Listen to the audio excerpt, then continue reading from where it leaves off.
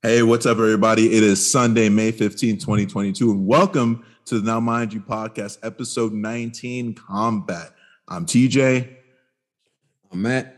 And as usual, before we go any further, I forgot this last time for the last Combat episode. There are spoilers ahead, so if you haven't watched any of these fights, do what you need to do.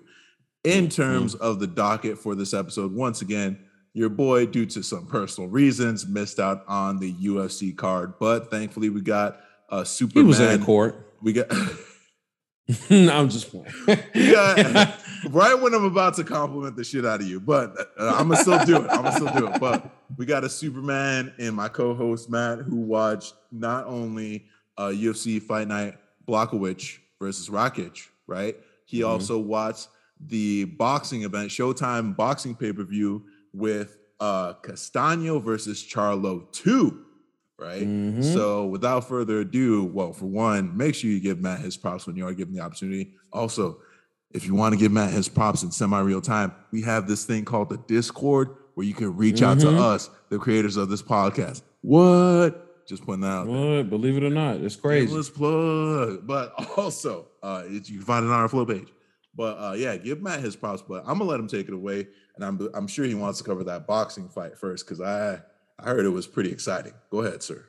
You saw it was pretty exciting too. Yeah, I sent you a little bit of that action. You did send me a clip, man. They were not messing around, and they were apparently not getting paid by the hour. But no, they weren't. So last night we had one of the Charlo twins fighting. First of all, I'm just gonna go ahead and say it, and I hope they don't find me one day and beat the brakes off me. But it's so wild. Wait, hold on, Paul. Are you sure you want to? Oh no! I have no fear of this. I'm sure they've heard this. It's just wild to me that their parents named them Jermel and Jamal. Like, there's literally an A and an E difference with their name, and that's it. Like, that to me is just hilarious. That's funny as hell. Like, yeah, but we had it's neither here nor there, but we had Jermel Charlo, who fought Brian Castaño last night in a rematch for the undisputed light middleweight titles. Now, they both held several belts apiece, and this was going to be their opportunity to be the first people to unify this title. And during this era of the 4 title belts for super middleweight, for light middleweight. So this was a pretty big deal. It was a big deal last time. So the last time they fought in San Antonio. They fought to a draw. Pretty controversial, depending on who you ask. Some people felt Brian Castaño won. Some people felt Jermel won. Obviously, so it could kind of go either way, and that's typically how it works. Obviously, which is why they ended up with a draw. And it was the first time, really in a while, really the only time I could think of that we had seen Jermel in any real trouble. Jermel, between he and his brother, he's the only one that has a loss on his record. They were for the longest time both undefeated, but Jermel did take a loss back in 2018 to a Tony Harrison. Got one fight to bounce back in between time, knocked the guy out 3 rounds, and then came back and TKO'd the man that took his belt, got his belt back, and has maintained his winning ways ever since. Nice. Again, despite the fact he had that draw, it was a good fight, man. That last one, and they pretty much picked up where they left off when they rematched. So what we had here was you got Jermel Charlo, one half of the Charlo twins. This twin is nicknamed Iron Man. And we have Brian Castaño, who is from Argentina, actually. And he was coming in initially when he fought Jermel, he was 17-0. And as of last night, he is now 17-1. Hey, that's not a bad record. No, it's still not a bad record. And it's not a bad record also considering he's been a world champion already. You know what I'm saying? Some people don't get that opportunity. I mean, he's held world titles. He was able to fight with everything on the line. He was able to fight for history. And trust me, like based off how this fight went, he won't be done. He's about to take a break for a little bit, but he won't be done. Right. So I'm just gonna get into it. the story of the fight was going to be, and the story of all rematches, right, is the same thing. Who made the better adjustments? Who's different or who's the same going into this fight? And typically what we see out of the Charlos, especially Jermell from time to time, is that he kind of, I won't say he's slow to start because he's active every round, but his aggressiveness doesn't pick up until later in the fight. Castaño is a guy who's kind of aggressive right away. Immediately, he needs you to know you there to fight. If you fighting Brian Castaño, there's no part of that 3-minute boxing round that you're not about to be in a fight. Right. And that's something that a lot of people can appreciate. So they get into it first round. It's pretty even, but we're seeing kind of that difference with Jermell. With the difference in his game plan is he's really kind of committing to that stick, really committing to the jab, and he's starting to commit to counters. But his goal and his game plan in this scenario was to kind of try, ideally, he wanted to try to keep Brian Castaño at distance. Brian Castaño is 5'7", Jermell is 5'11". He had a 68-inch. This weight class, how much do they weigh? This is light middleweight, junior middleweight, whichever. It's kind of, it depends on who you asking, but they're at 154. 5'11", cutting down to 154, dude. Yeah, I mean, he's not a huge guy. I know, but still. Yeah. No. I mean, you got to understand, TJ. I know it's hard because you all super tall, but like, you know, us people on the lower end of that 6-foot spectrum. Matt's acting like he's not tall too. Okay. Go. I said the lower end of the 6-foot spectrum. Nigga, you're tall. All right, we'll go. Go on. You know, everybody don't go up and out. Some people just go straight up. You know what I'm saying? I mean, but to be fair, his brother, Jamal, is the one that fights at a higher weight class. He fights just flat out at middleweight, which would let him be at 168. I believe. So, but yeah, Brian Castaño, 5'7", 68-inch reach, and Jermell is 5'11", and he has a 73-inch reach. So, you know, it was a little bit of a difference. So his goal and his game plan was to keep Brian Castaño as best he could, either at mid-range or outside, because Brian Castaño does his best work in the pocket, or at least that's really where his best opportunities are. I won't always say it's his best work, because as anybody who's involved in combat sports knows, once you fight in a phone booth, you have equal opportunity to be messed up as you have to do the messing up. Right. So we got... Starting out in that first round, Jamal was letting that jab go. He was starting to kind of throw counters, and he was throwing somewhat. He was kind of teasing some combinations. He was throwing his counters. He wasn't all the way letting them go, but I felt like it was a pretty even round. But that last kind of 30 seconds of the round, it kind of felt like both guys were starting to get really active. Really, the last minute of the first round, both guys were really starting to get a lot more active with their hands. Letting the hands go. And the last kind of 30 seconds, that was when Jamal was starting to do combinations as his counters. And he was really starting to let his hands go a little bit more. We get into round 2. Charlo picked up where he left off, ramping up more aggression, more counters, and it was really just trying to keep this guy at distance. But Castaño was starting to land a right hand, and he was starting to use that right hand to nullify the jab. He was throwing the right hand with the jab. With Jamal's jab, I'm referring to kind of get him to stop throwing it, because, man, he was using that stick. And they brought up a good point that Jamal picked up his production in this round, in this fight, whereas usually throws somewhere around like the 47 mark average of punches per round, sometimes a little bit under that. The first, like in that opening round, he threw over 60 punches, and the same thing kind of tended to follow after that, where he was just keeping busy, really just letting his hands go more and more. So as we're seeing him pick up the aggression, those first 2 rounds, round 3, Castaño starts to pick it up. And, you know, Castaño's goal is to try to get you on the ropes and beat you up. That's obviously your best course of action when you're dealing with a size and height disadvantage and reach disadvantage, you want to bring that person to an opportunity, at least to a space where the opportunity is a little more even. It's a little more 50-50 than it is 60-40, 70-30, or what have you, given on your placement inside of the ring. Right. But he was starting to find some more success, kind of was starting to push Charlo back, and round 3 really was when the fight started to break out. This is where they were starting to pick moments where they would just sit in front of each other and let their hands go. Move your head, duck, move, but they were choosing pockets of this round to start fighting in a phone booth. I didn't see a phone booth in there, but they clearly saw it. I don't know, maybe a mime or something put them up in that joint. But then we going into round 4.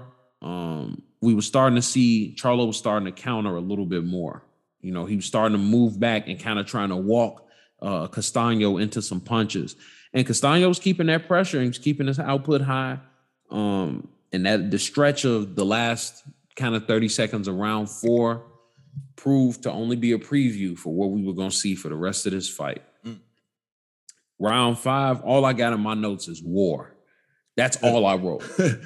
Round 5, all caps, war. Yeah. Round 5 is where I sent you the clip of. That was the last minute of round 5. Yeah. Boy, oh boy. TJ, you could speak to that at least. What little bit you saw that was the last minute of that round. Listen,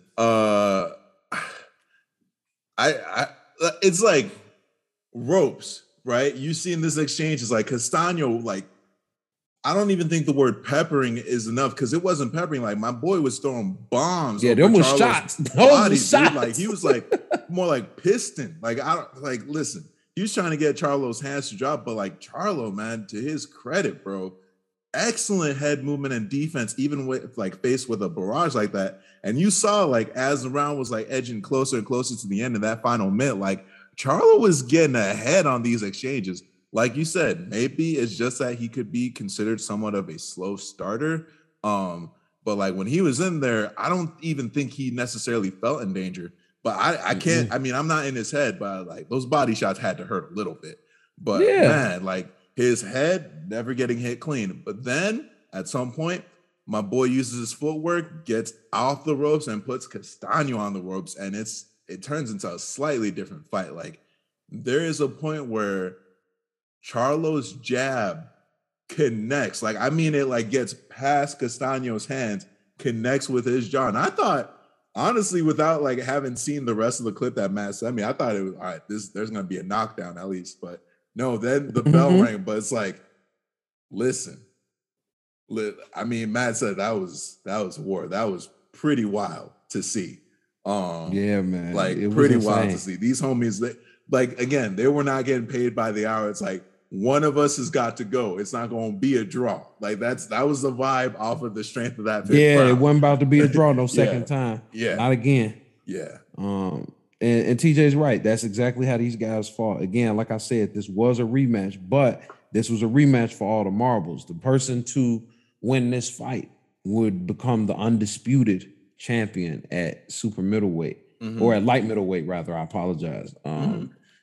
And the winner of this fight was going to become only the 8th person in history to unify that division. Dude. Yeah, only the 8th person ever to be the undisputed champion at light middleweight. And going forward, so what we had after that, after round 5, man, round 6 was a lot more of the same. There's like, instead of it stretching for that 160-second clip that you got a chance to see, TJ, it was happening for like 20 seconds at a time. These guys would just get into these exchanges, and then Charlo would move again. You see into these exchanges, or Castaño would move, and it kind of got to a point where the rounds were starting to get, I wouldn't necessarily say hard to score, but they were flip-flopping rounds. Close. It was like, all right, I think Charlo might have got that one. He might have edged it. Castaño might have edged it. And going into the 7th round, it was looking like the momentum might have shifted a little bit until pretty interesting thing happens. Castaño was trying to push Jermell back, and which is all he was doing the whole fight. And Jermell blasts him with like this big ass left hook, and it stopped him in his tracks. he didn't crumble, his knees didn't bend or anything, but his pressure subsided immediately after eating that left hook. And it was at that moment, I feel like Charlo recognized that he was starting to break Castaño. Now, that's a hard thing to recognize when the guy is still coming forward and throwing punches. Right. And I don't think any other person necessarily would have recognized that. But what I mean by he broke him is he gave him a reason to not recklessly come forward at him anymore. He broke the game plan. Right. Because at that point, pretty much from round 7 until what eventually would become the end of this fight, that we were starting to get less phone booth moments and more just boxing moments from Jermell. Jermell was really starting to stay at distance, really starting to walk Castaño into punches. They would still have those moments where they were getting their exchanges, but Jermell was starting to get the better of those as well. Yeah. So it was the fight was starting to swing into his favor, and going through pretty much, like I said, 8 and 9, he was boxing. It was a little more of that phone booth action, but then in round 10, about halfway through, Jermell had his back on the ropes. Castaño was trying to push him back. They were exchanging. Boop, boop, right and the left. And it looked like at first, you saw in Castaño's legs he was not eating those 2 shots, that right-left combination that he took. And typically what you see a lot of fighters do is they'll grab somebody or whatever, but he had his hands up because he was, he was trying to shell up for the return fire. And it was just the return fire came around his gloves. It wasn't in front of him. It came around the sides. And his hands were still up. And, when Jermell, Bing Bing hit him with that right left, he kind of fell into Jermell. And when Jermell moved back, he just hit the floor. Oh, shit. Hit the ground. Yeah, his legs were not under him. The only thing that was keeping him up was the fact he was leaning on Jermell. And when Jermell pulled out of there, Brian Castaño hit the ground, and he didn't get back up. He was able to get the stoppage in that 10th round. And, fortunately for him, man, Charlo was able to walk out of there, the undisputed light middleweight champion of the world, man. He picked up his last belt. So he is now the WBA, WBC, IBF, WBO, and ring light middleweight champion. And the ring belt, I will point this out, and I always like to bring this up. It's just a little boxing nerd information that I always like to bring up. That ring belt was on the line because in their weight class, Jermell Charlo, and Brian Castaño were ranked 1 and 2 in the division. So that's why the ring belt was on the line. Also, just another fun thing to throw out there, when they pulled up the scorecards after he finally was able to finish Brian Castaño. And I also want to point out, he dropped him with a right hand in that round earlier, but that second right left that got him out of there, that's what stopped it. Because the first one, to me, kind of appeared like a flash because his aggressiveness never really went down. Like, he didn't ever have that recovery moment, and he could have just been, trying to fake the funk. But I mean, the fact that he was actually pushing Jermell back after getting knocked down kind of, to me, made me feel like the knockdown wasn't as solid as the second one was. Right. Because we all, we're aware, like, things like flash knockdowns and stuff like that happen. Yeah. But yeah, man. And another thing just to add is he was also down on the scorecards at the time of the stoppage as well. So, like I said, after round 7, he was just boxing his face off. So it just kind of turned into something where he was going to need to pull a rabbit out his hat or pull a KO out of his glove if he was going to get Jermell out of there. Jermell, Jesus. I mean, look, you can't blame me. There's literally a 1-letter difference. And they twins. Good, so, whatever. But at any rate, I thought it was a great fight. It was super exciting for like as long as it lasted, which, lasted 10 rounds.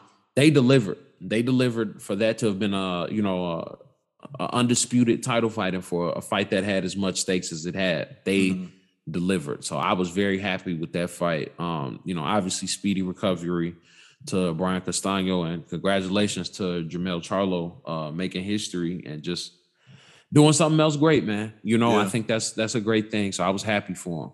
Yeah. Going from that, I'm gonna jump over into the UFC. Get it. The main card. There's only here's a funny thing, right? So I actually cut this fight on about midway through the prelims. Mm-hmm. I'm gonna just glaze over those because there's some stuff worth talking about that happened in those prelims. Mm-hmm. I'm just gonna glaze over those. But the other reason is I watched the last 3 fights of the prelims and then completely missed the first fight of the main card. That's fair. And saw all the rest of the fights. Brother. It happens. Unfortunately, I will not be covering Jake Hadley versus Alan Nascimento. Mm-hmm. And I hope I said his name correct. Is it Nascimento? Nascimento. Nascimento. Hold on. Nascimento. Let me just double check because that sounds Hispanic. Let's just. It's Nascimento. Nascimento. Yeah. I'm guessing. Don't come at us, Alan. Don't come right. at us, bro. Yeah, please, because you won that fight, dude. I don't want no smoke. Yeah, listen. I don't care that you're a flyweight. I don't want no problems. I don't need to be getting hit by nobody. I can't see the punches. Anyway, going into the prelims for this UFC Fight Night, Blachowicz versus Rakic, or Blachowicz versus Rakic, I should say. I just want to jump in and just kind of get, like I said, just a little light glaze over these prelim fights. The 3 that I got a chance to catch, I caught Angela Hill versus Jandiroba. Oof, boy. Because it's one of those Brazilian names. J's it's a wild card sometimes. I feel you, brother. Yeah, J's and H's and R's are H's, all that. We had Alan Patrick versus Michael Johnson. Mm-hmm. And we had Viviane, another Brazilian, Araujo versus Andrea Lee. Now, starting with the Angela Hill bout, unfortunately, she went home with an L. You know what that means. Yeah, she might be done, bro. That was like her 4th one. Yeah. But she put up a great fight. I didn't think that she did bad. I thought like her punch production and stuff was good. She wasn't able to throw the amount of strikes she wanted to because of the takedowns. But what I will say is she wasn't being dominated in the takedowns. She was just being nullified. Because other than the fact that she did have to fight off a handful of submissions, the strike numbers don't tell the full story, because I felt as though Angela Hill dominated the striking there. But that's almost always right. Like the story when it comes to Angela Hill, they're like, she'll dominate that striking. There's not a lot of people that can strike with Angela Hill. So right. But unfortunately, she lost a decision. I felt like she did good, but I definitely could see how she lost. She was taken down 3 times, and there was a decent amount of control time as well. And then having to fight off submissions. She was in a situation where she was forced to be defensive longer than she was able to be offensive. And that was, in my opinion, why she lost. Right. The next fight we had Michael Johnson against Alan Patrick. And this was actually a really exciting fight, to be honest with you. Michael Johnson is typically, at least for me, is a pretty good guy to show up for a fight. Right. It's going to go one way or the other, which is, all fights. But I think he's a guy, he's exciting, whether he's on a prelim or wherever he's at. I think he's a relatively exciting fighter. He was able to get a knockout actually last night, crazy knockout. One thing that you have to give Michael Johnson his credit for, and he's credited for this a lot, is his hand speed. And boy, oh boy, was that hand speed on display when he got a chance to fight against Alan Patrick. Unfortunately, I will say though, I think Alan Patrick might be done because this was his 4th loss in a row. Shit, it looks like it could have been the outcome for Michael Johnson, because apparently, like, he's won, aside from yesterday, right? He had won like, he's coming off of he had lost 4 in a row. 4 in a row, bro. Yeah. He got in a lot of different facets as well. But again, this is, you got to also consider this a dude that was jumping weight classes and just fighting different people. He's fought a who's who. That's an understatement. We do got to be real on that. Yeah. This is like, You know what, listeners, y'all finna take this ride with me real quick. I ain't gonna go through all of them, but I'm just gonna throw some names that's on his resume. Tony Ferguson, who he beat. Danny Castillo, Miles Jury, Joe Lozon, Gleason Tebow, Melvin Gillard. Now I'm showing his age. Gaethje. Edson Barbosa, Gaethje, Bernil Dariush, Nate Diaz, Dustin Poirier, Khabib Nurmagomedov, Aaron Elkins, Andre Feely. Like, I can't. Damn near everyone in the division. Yeah. Man, if you came in the UFC at any point after 2010 and you fought lightweight or featherweight, you might have fought Michael Johnson. But yeah, man, Michael Johnson was able to put Alan Patrick away with a KO in the second round.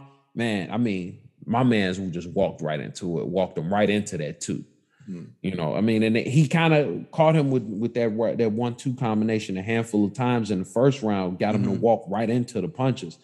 And Michael Johnson secured him a little takedown. So, you know, that was good. Yeah, and he was able to fight off the takedowns from Alan Patrick. Wasn't taken down a single time. He thwarted 5 different attempts, but man, he got him out of there. And funny enough, not only was this a win for him, it was a KO win. It's his first KO win since 2016.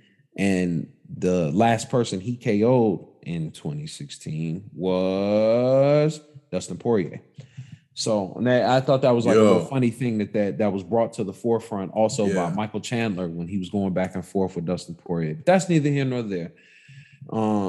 Third round in the final main event. I'm saying final main event. The main event, final fight of the prelims. We had Andrea Lee versus Araujo.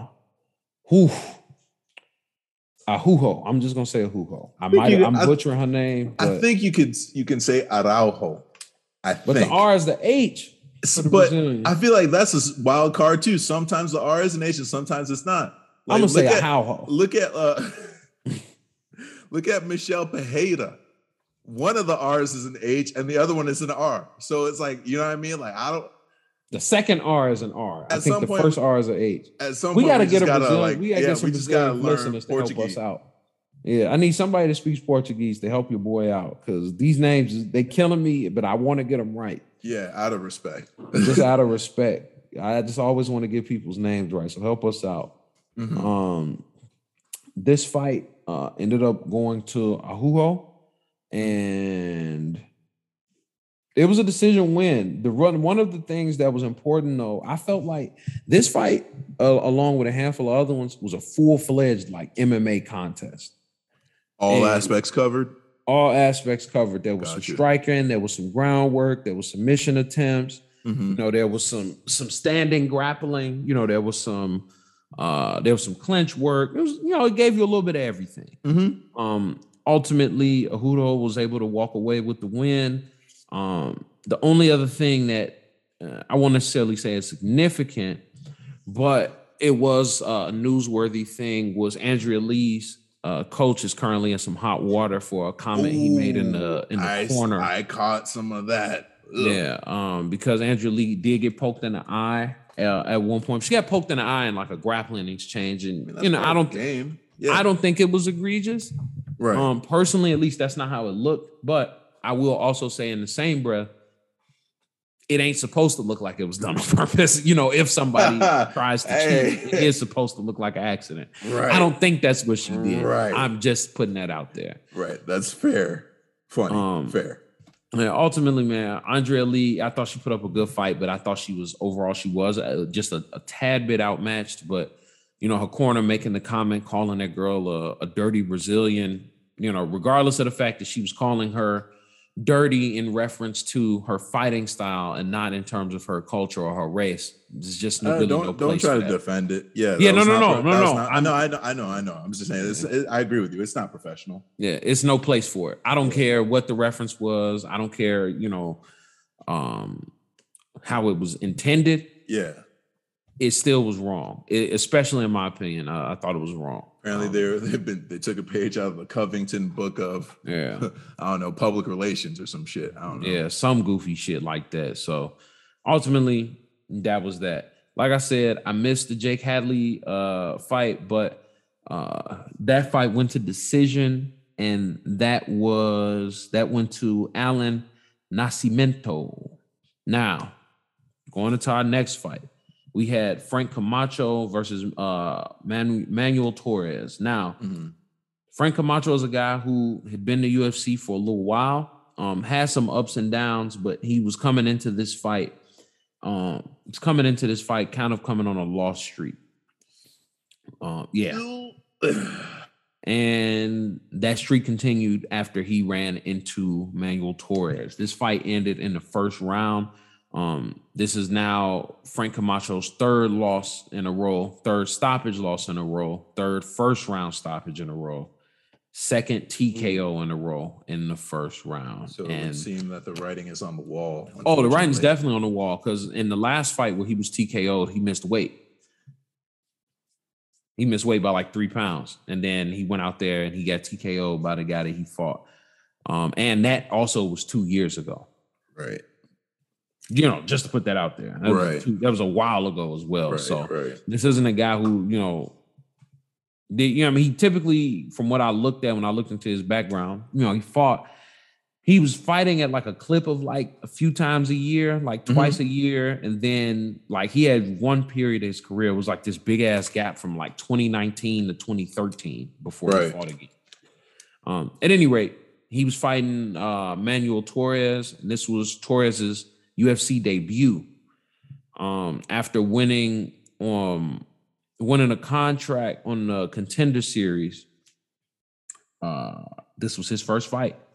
So it was good on him. He was able to, he put Frank Camacho out.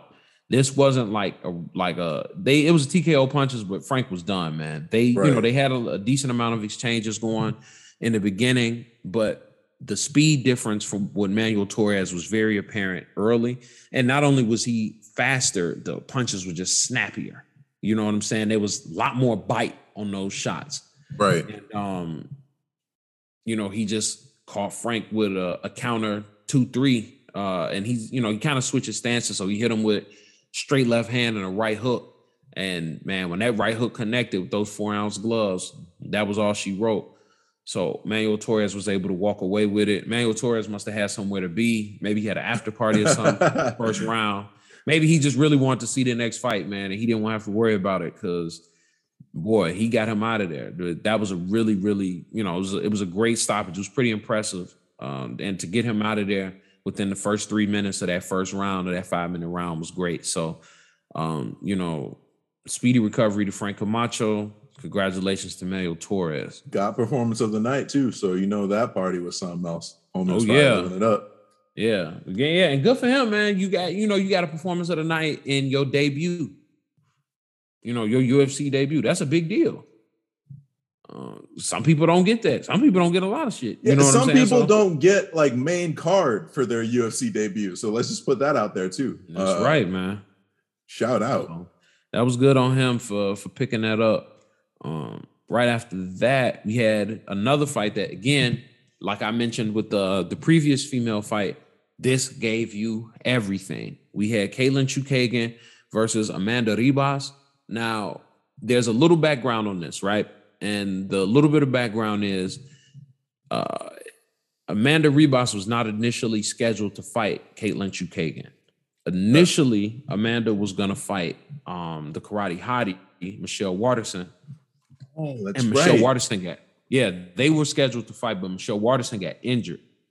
Happens, that's the game. It happens. She just got injured in training. Mm-hmm. So she was given an opportunity to step up and go fight Chookagian, who, Chookagian was, she was coming into the fight looking for a fight. You know what I'm saying?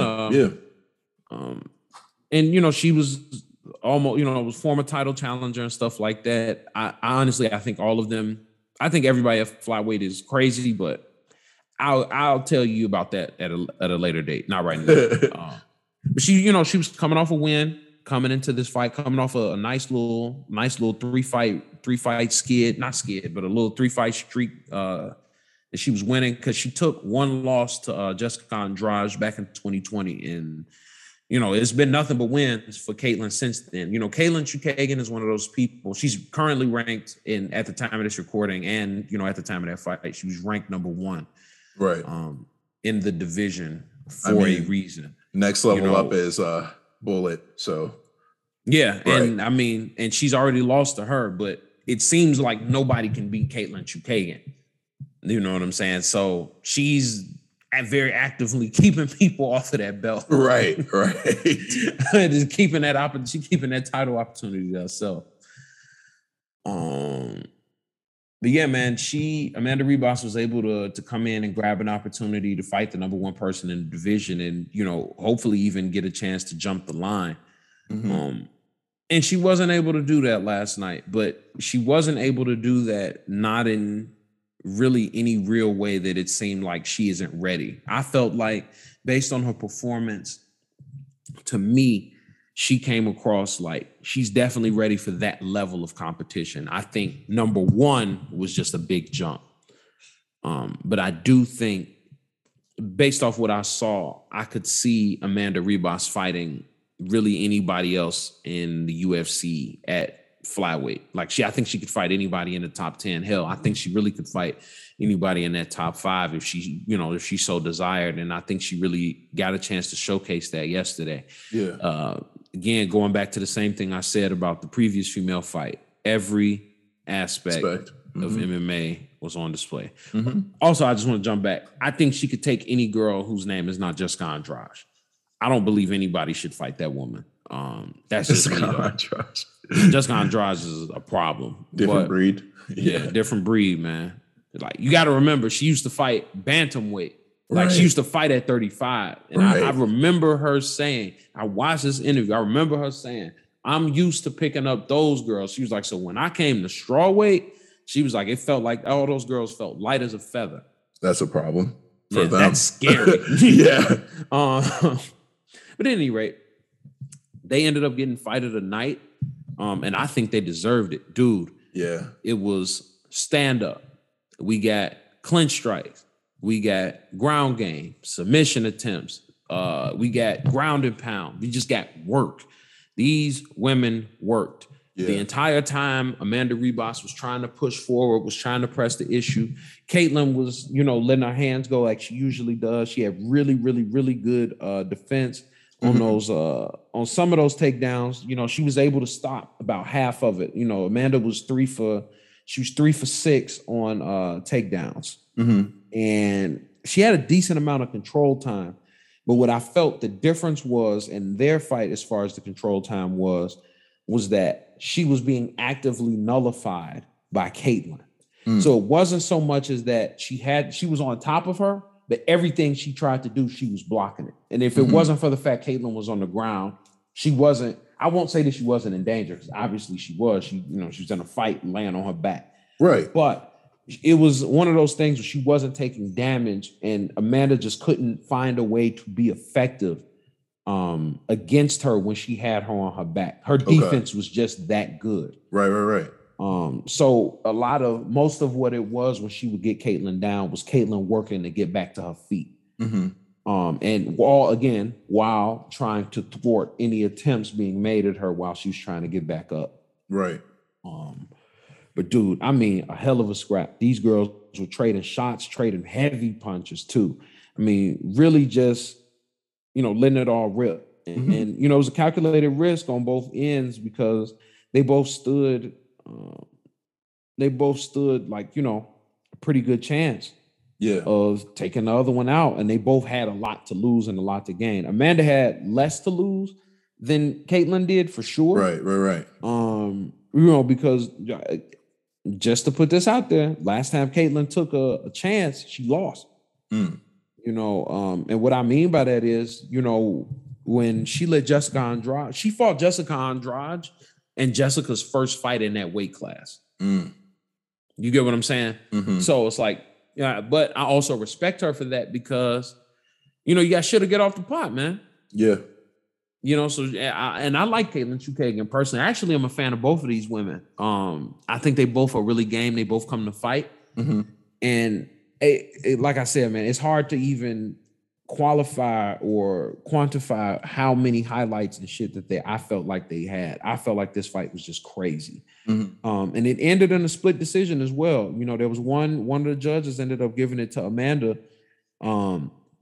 And I mean, the difference was literally 1 point. This was that 28-29 type split decision shit. Like, that's what happened. Yeah. Like, that was the scorecards going across the board. I thought the difference was experience. I thought Amanda did good. I thought Katlyn did better. And it was just because Katlyn has more experience. She's had more cage time. You know, she's just had more time to work at it. And, you know, Amanda's a girl that's going to be around. So she's still really, really young. You know, she's still got time. You know, Amanda ain't nothing but 28 little years old. You know what I'm saying? And, you know, Katlyn is 33, but she has, you know, again, she's been around. That's really what it comes down to. She's been around multiple weight classes. You know, she's been in the game for a minute. This was a 20-second fight. Yeah. You know, her 20-second pro fight, not counting all the, you know, the hours that she's had to put in and all that other stuff, you know, just like any other fighter. Right. And then she's also had to go through different weight classes because when she came into the UFC, her weight class was not available. So when Katlyn got there was no flyweight. She came from promotions that had flyweight. There was no flyweight when she got there. So she instantly had to fight 10 pounds heavier than what she's typically used to. Yeah. And I thought she did pretty good considering, I mean, look, you look at her not roster. Jesus, what am I? Resume. I do not know why I could not think of the word resume. Forgive me, y'all. You're good, brother. You're good. You look at her resume, man, she's got some names on there too. You know, whether it's a win or a loss, and it's mostly wins. You know, literally the only two really I would call significant losses that she took in her career was her title attempt against Shevchenko, and nobody's gonna blame you for losing to Valentina. Yeah. And her loss to Jessica Andrade. And I mean, on a petty level, she got TKO'd by Valentina, and then she went out there and fought Valentina's little sister and beat her up right after that. That was the next fight she had. I thought that was crazy, but hey, you know, that's just me. But I thought it was a fantastic fight. It was definitely it was easily my favorite fight on the whole card. So I was glad when they ended up getting fight of the night. I thought it was my favorite fight all the way through. Even though it went to decision, it was never a moment in that fight that wasn't exciting. They worked. So congratulations to Katlyn Chookagian, and look forward to seeing Amanda Ribas coming back around. Now we had Davey Grant versus Louis Smolka. This fight was at bantamweight. This was another crazy fight. I was actually surprised that this fight didn't win anything for the night, but that was at the time. I definitely thought somebody should have got something. And, sometimes, we get those situations where Dana White will be like, oh, I took care of him type shit. Yeah, so that's true. That could have very well ended up being, what the case was. But excuse me. At any rate, we got Davey Grant versus Louis Smolka. Davey Grant, 36. Louis Smolka is 30. The Hawaiian guy. Louis Smolka, I'm referring to, fighting Davey Grant, who's from England. And man, oh man, Davey Grant came to fight, man. Davey Grant was coming off of a 2-loss skid. One was a unanimous decision loss to Marlon Vera, and then he had a split decision loss to Adrian Yanez. And Louis Smolka he was coming off 1 loss after being KO'd by Vince Morales. Louis Smolka is an interesting case because he's been in the UFC before. He made it to the UFC, was put out of the UFC, and then was brought back. And even the context that he was brought back in initially was not a re-signing. He was brought back as a last-minute opponent for his first fight back. He filled in a spot in Beijing. Okay. And for one of the fights on the Beijing card, and he was able to fill a spot there, and that got him back in the game. But I will say he's been pretty much 50-50 since he's gotten back in the UFC. And last night, unfortunately, he was KO'd by Davey Grant in the third round. But before we get to that, before we get to our dessert, let's start with that appetizer. And we got two guys. You got Louis Smolka's 5'9". You had Davey Grant 5'8". Not a huge difference in height, like at all. But even though it's weird because if you see Louis Smolka, he looks so much taller than 5'9", but he's just like a guy with really long limbs. You know what I'm saying? Yeah. He really does not appear to be like he's that short. Right. But he is. Shit, what am I talking about? They bantamweights. So yeah. But anyway. So they got into it, and right away, first round, Davey Grant is cracking Louis Smolka. Set the tone. He's setting the tone. He's not throwing super big shots. He's not winding anything up. But he's basically saying, put some respect on my hands. Man, everything he landed made a noise. Shit, dude. Everything. And it seemed like he just came out too fast. And to be honest with you, Louis Smolka, at least for me watching the fight, looked flat.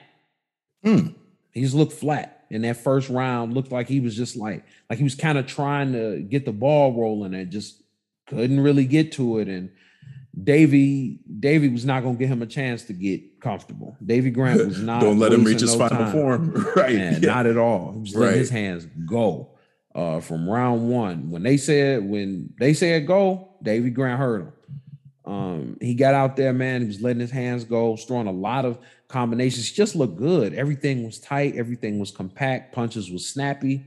He took like one takedown attempt in like the first round, but it was kind of like a half-ass attempt, really. I don't really feel like he was going for it like that for real. That's fair. But that was just like in that first round. But he set the tone early. Second round, Louis Smolka was a lot more aggressive. Maybe he just needed to get hit a few times to wake up. I know people like that. So, I think that shit is crazy. But, hey, it is what it is. Sometimes, you need something to get that adrenaline going. So, Louis Smolka was kind of starting to push Davey Grant back a little bit. In that second round, he even was able to bust his nose up a little bit, just a little bloody nose, nothing crazy. Right. But it still seemed like Louis Smolka was taking the worst of it. It wasn't like he wasn't showing a lot of crazy damage on his face or anything, but he was the one getting like stopped in his tracks with a kick or getting his head snapped back.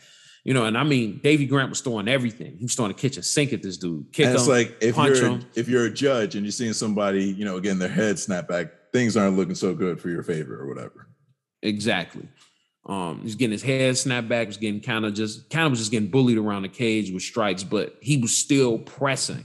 Yeah. That's the thing. Louis Smolka is like, I won't say reckless. Reckless would be a super simplified way of talking about his fighting style. He's just a guy that presses forward, moves his head, moves his hands, but he's just there to get in your face. Right. And Davey Grant had something to give him, when he was doing that. So second round, I thought Luis was more aggressive, but I still felt like Davey Grant was getting the better of him. Right. For most of that. And he had been really, he was kind of picking up the production of those leg kicks that, like I said, he was hitting them everywhere. But that second round, he was really starting to chop that leg. He was starting to chop the right leg. He was hitting that back right leg a lot. Kind of catching Louis Smolka when he would, just in moments where he was flat or moments where he was, where it was like a little bit of a lull in the action. Yeah, he'd throw a kick. And you really were kind of starting to see that damage. I mean, he was keeping that leg kick pretty consistent. It seemed like Davey Jones was like, I'm just going to hit him everywhere. Davey Grant? You just call him Davey Jones? Yeah, shit. Yeah, Davey Jones locker. Yeah, but Davey Grant was like, to me, it came across like he was like, I'm going to hit him everywhere and see where he doesn't like it. And then I'll go from there. Capitalize. Yeah. Yeah, man. And in that third round, like early in the third round, Davey Grant threw a real heavy kick at Louis Smolka's right leg, and that leg was finished. Oh. And Luis tried to dive on him for a desperation takedown just to buy some time with that leg. Davey gets the hips back, flattens Luis out, damn near gave this motherfucker a pedigree. But yeah, he flattened him out, and when Louis Smolka tried to roll onto his back, he knocked his ass out. Dude. He ground and pound, 2 punches, hit him perfectly on the chin, put him to sleep. Right. And shout out Davey Grant too, because he knew when he was done. After he caught him with that second one, you kind of saw Luis's eyes like roll up, like he was asleep with his eyes open, man. He was done on the ground, man. Davey Jones was able to stop him. God damn it, I did it again. Davey Grant. Davey Grant was able to stop him in that third round. Right. About, roughly around like a minute into that third round. Speedy recovery, Louis Smolka. Congrats for Davey Grant. You know, he lived to fight another day. And I thought it was a good fight, man. I was super entertained by it. Then we went up to the first of our 2 light heavyweight bouts that we had. We had Ryan Spann versus Ion Cutelaba. And this was a fight at 205. Now, you got Ryan Spann on one side, who's a guy that if you've heard his name or you've seen him fight, like you're familiar with him. He's a guy that's been around at 205. You know what I'm saying? I won't say he's been there forever, but he's a familiar enough face. He shows up on enough shows. This dude fights. Right. You know, at least as far as I see it, he does. This was a guy who actually came off the Contender Series. He was on there twice. He lost the first time he was on the Contender Series. He actually got knocked out, believe it or not. And then he came back later on, jumped on the Contender Series again, and he got a guillotine choke submission in the first round, earned himself a contract. And then he got into the UFC in 2018, and he hasn't looked back since. You know, he's put up some good wins. You know, he has a win over one of the Nogueira brothers, Devin Clark, Sam Alvey. He did, unfortunately, catch a loss to Johnny Walker, but he also has a win over Misha Serkinov, which is a pretty significant one. It's TKO win as well that he got in the first round. Also got performance of the night for that win as well. But he has a loss to Anthony Smith. These 3 fights that I just mentioned are all in the first round. Right. It seems like the running theme, and even when you look through, if you ever just get a chance, just like look at Ryan Spann's resume, look at all, you know, his fight history and stuff. This dude don't fight no long time. Yeah. Most of his fights, whether it's good or bad, are over in the first round. Right. He don't have a lot of distance fights. Looking at his UFC history, there are only 3 fights in this list that go over in 1 round. Yeah. Let's just put it that way. Yeah. Yeah, man. Yeah. And on the other side, you got Ion Cutelaba. Oh, wait, before you get to Ion, I think it's important that you mentioned that he got that guillotine early on in his career. You said it was the second time around on the Contender Series? When he came back around on the Contender Series, he got the guillotine choke in the first round. He got stopped in the first round when he went. He got stopped the first time he went to Contender Series, and then he stopped somebody in the Contender Series. And yes, it is foreshadowing. And that it's somewhat foreshadowing because I would actually challenge you, TJ. Look at his resume and look at how he's won a lot of fights. Right.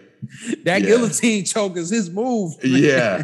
If he was a wrestler, that'd be his finisher. Right. Damn guillotine, because he be getting done with that joint. But I don't want to get too far ahead of myself. So on top of that, we had Ion Cutelaba, and Ion Cutelaba, known as the Hulk. He's also infamous for painting his whole body green. I mean, goes up to those. Fair enough. He paints his entire body green when he shows up to weigh-ins, to the ceremonial weigh-ins, and yells in people's faces. So, hey, good on him, man. Whatever works, he's a dude.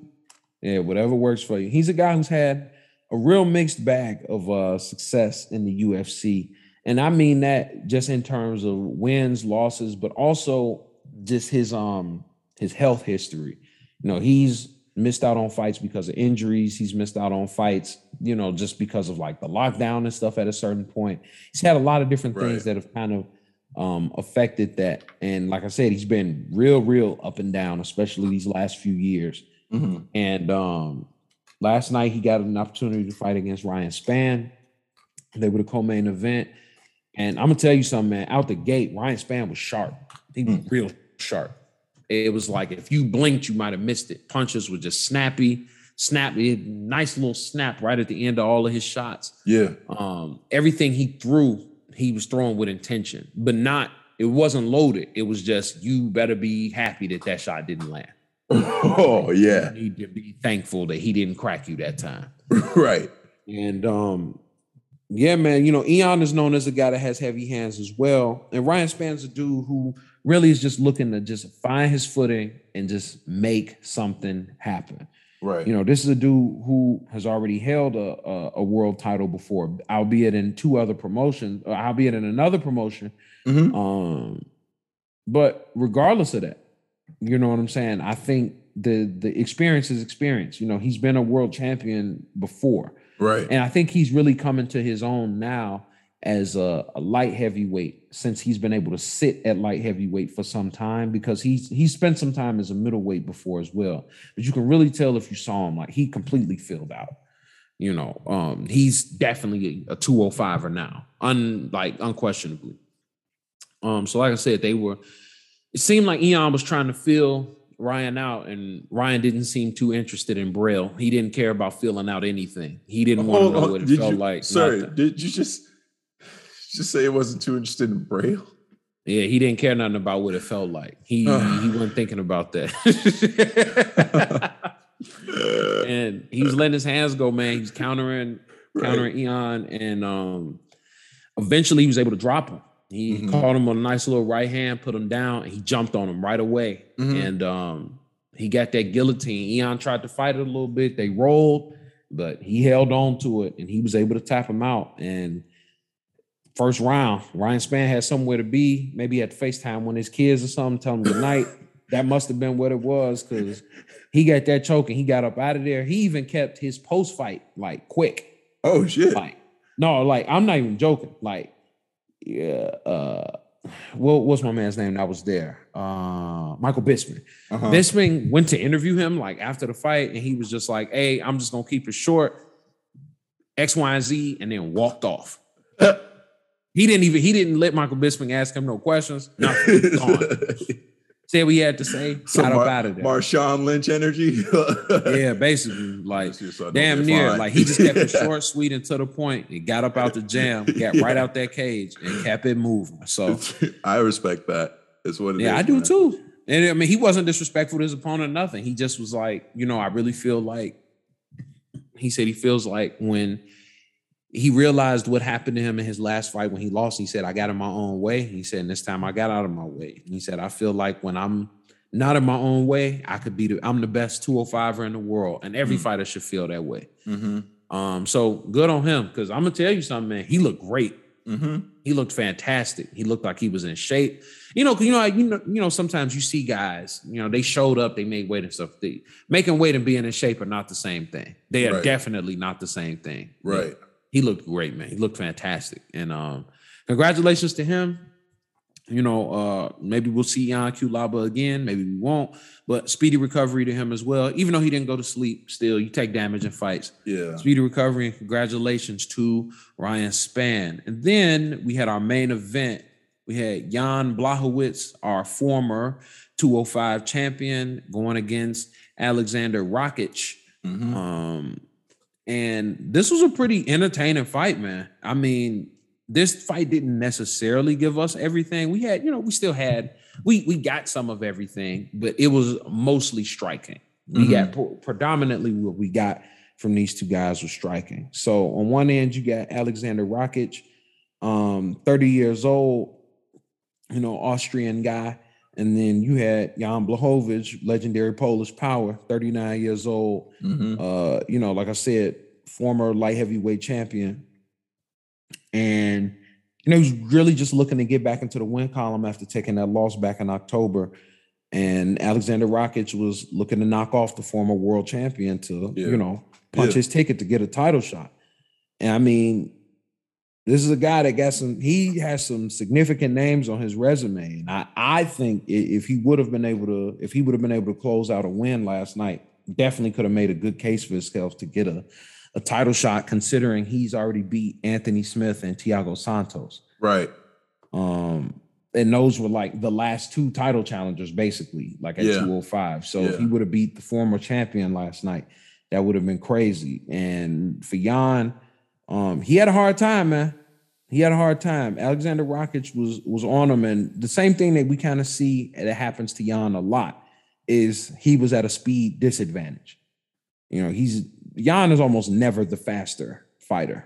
Like 90% of the time, he is not the faster fighter. And that was the case last night against Rakic.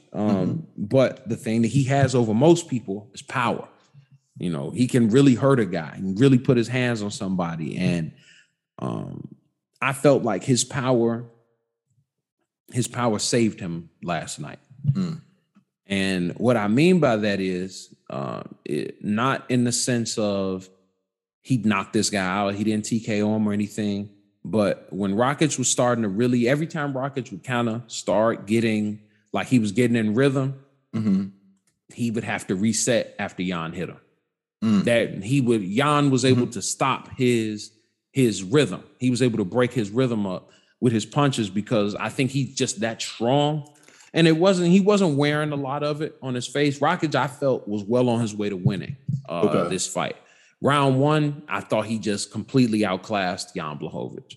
I thought Jan had moments. I thought Jan did pretty good. Jan was still letting his hands go, you know, in whatever ways he could, because Jan's path to victory, which a lot of people don't give him credit for, he's actually a really, really good counter striker. He's a good counter striker, and he has good timing. And timing beats speed every single time. That's true. That's the way you beat speed. You beat speed with timing. You just got to time it. That's it. And that's easier said than done, but that is what you do. Essentially what happens here is Rakic was trying to let his hands go. He, you know, get a little combo off. And one thing Jan was doing a lot was he was chopping those legs. He was throwing those leg kicks. And, you know, you could kind of could see the leg was swelling really by like the second round. Yeah. Just from the damage he was taking. And we're not talking about a lot of leg kicks coming from Jan. Jan wasn't, you know, he wasn't leg kick, man. That wasn't who he became last night. He just, the strikes he was able to get off were hurting, you know. And he didn't throw a ton of punches. He didn't throw a ton of strikes in general. However, what he was throwing was significant enough, you know. I thought it was important. I think it's important to note that he had the higher percentages in terms of percentages landed at the conclusion of the fight. He didn't throw more, but his percentage landed was a lot higher. Right. On both significant strikes and just his total strikes, period. Rakic was just throwing everything, man. He was getting in and out. He was really trying to use his feet. And Jan, like I said, he would chop that leg whenever he got a chance.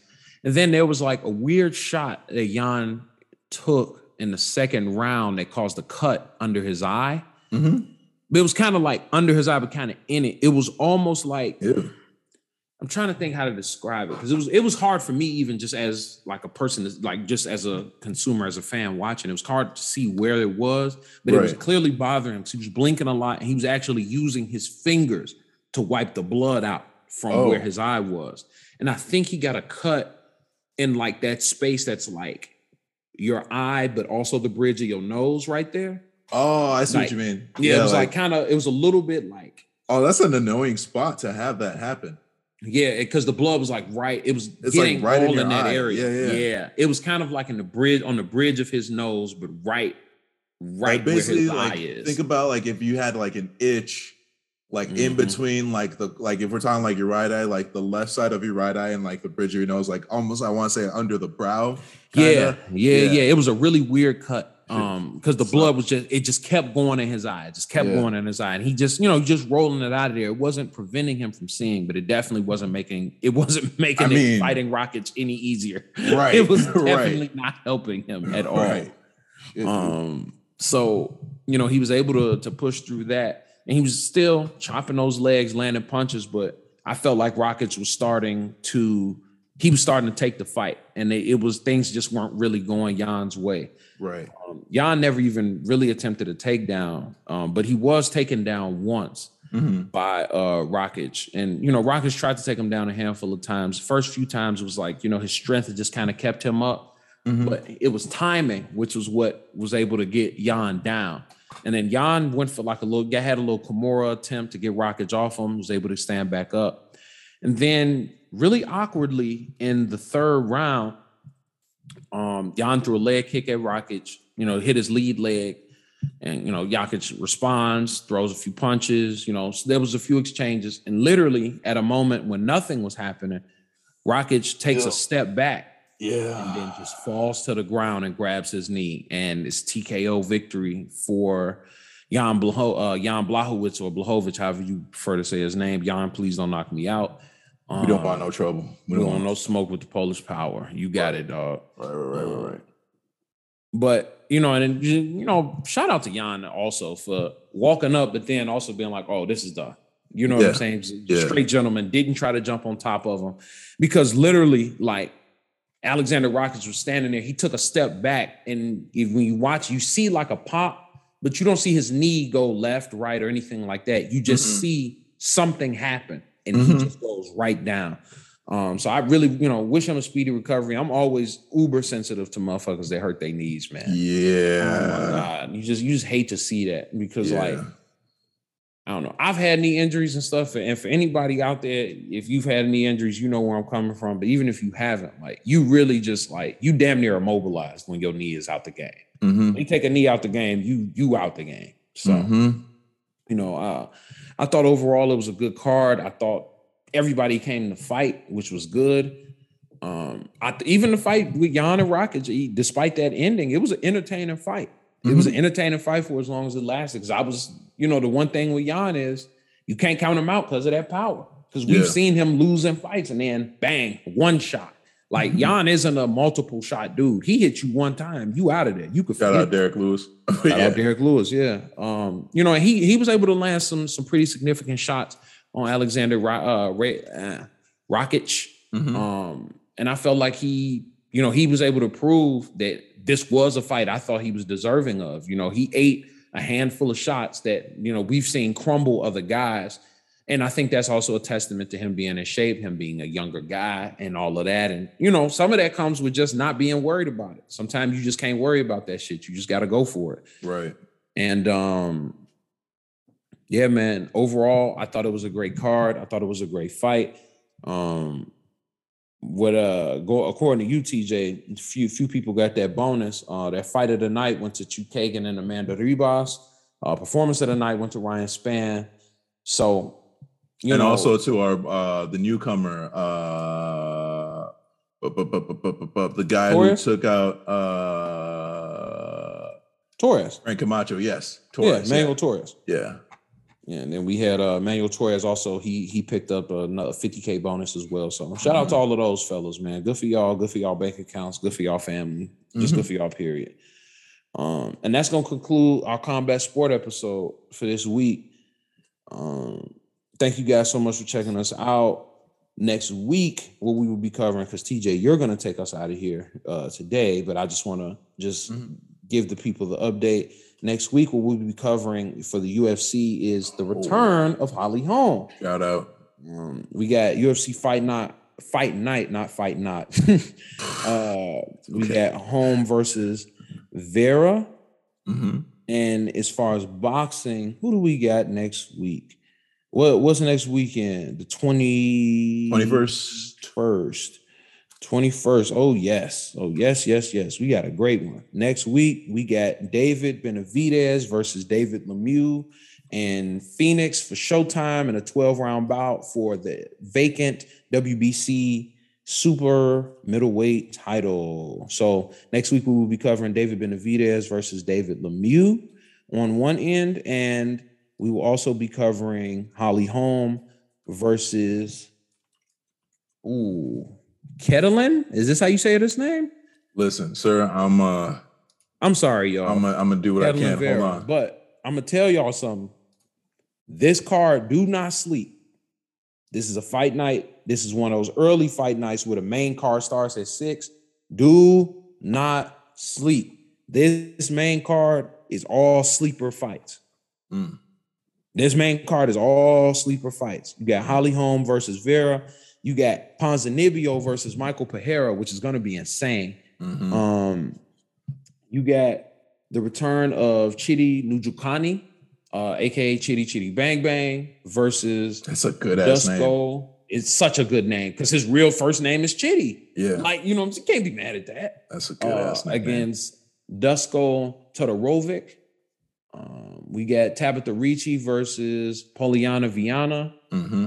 You know what I'm saying? We got your boy Eric Anders, because another good nickname. I don't care what nobody says. Nicknaming yourself your boy, and be like, oh, it's your boy Eric Anders. Come on, bro. No, you can't do that. That's fire. And he'll be fighting Park Jun Young. So we got pretty decent card. All of these fights, I know these aren't like super big household names, but if you guys are, I'm a nerd. Just think of it as incentive to watch the fight nights, yo. It's incentive to watch because everybody there is great. They coming forward. They're you'll see them on a pay-per-view soon enough. If you know what I mean, like that. Some of these people been on pay-per-view before too. Right. You know? Yeah. So that helps as well. TJ, you take us up out of here, dog. Listen, you know what it is. First and foremost, once again, props to Matt for covering all the fights this past weekend. Can't thank him enough. But thank you as always for listening. Listen, we've been splitting up the episodes now for a little bit, and it seems to be doing well. So, you know, take what you want, get what you can get from us. Thank you for your consistent support. You can find us on all your podcast distribution platforms. Well, I shouldn't say all, the ones that matter. Right? But, you know, we're out here on SoundCloud, Apple Podcasts, Anchor, Spotify. You know what it is. So you're looking for us, Now Mind You Podcast. Type that in, we'll pop up. Worst case scenario, peep the flow page because we got all the links there as well. As far as social media is concerned, pretty consistently at Now Mind You Pod. Instagram, Twitter, Reddit, YouTube, not quite yet. We don't have enough subscribers to get the custom, but if you type in Now Mind You Podcast, we show up. But yeah, you know, you can find us on all these platforms. Thank you again for all the support. You can follow me at Tuss4_skate on the gram. That's TUSS4_SKATE. And where can they find you, Matt? They can find me at Matt Hambrick, MATTHAMBRIC. Aoyama is a bitch, and we will see y'all next week. Damn, bro. Damn. This is the combat. Shit. Like, I'm not even. He's never safe. Listen, for that, but next week is next recording is going to be episode 20, sir. So there's an agreement that might have something special. That's neither here nor there, 20. But Aoyama's in trouble. All right, y'all. On that note, have a wonderful week, and we'll catch you later. Peace.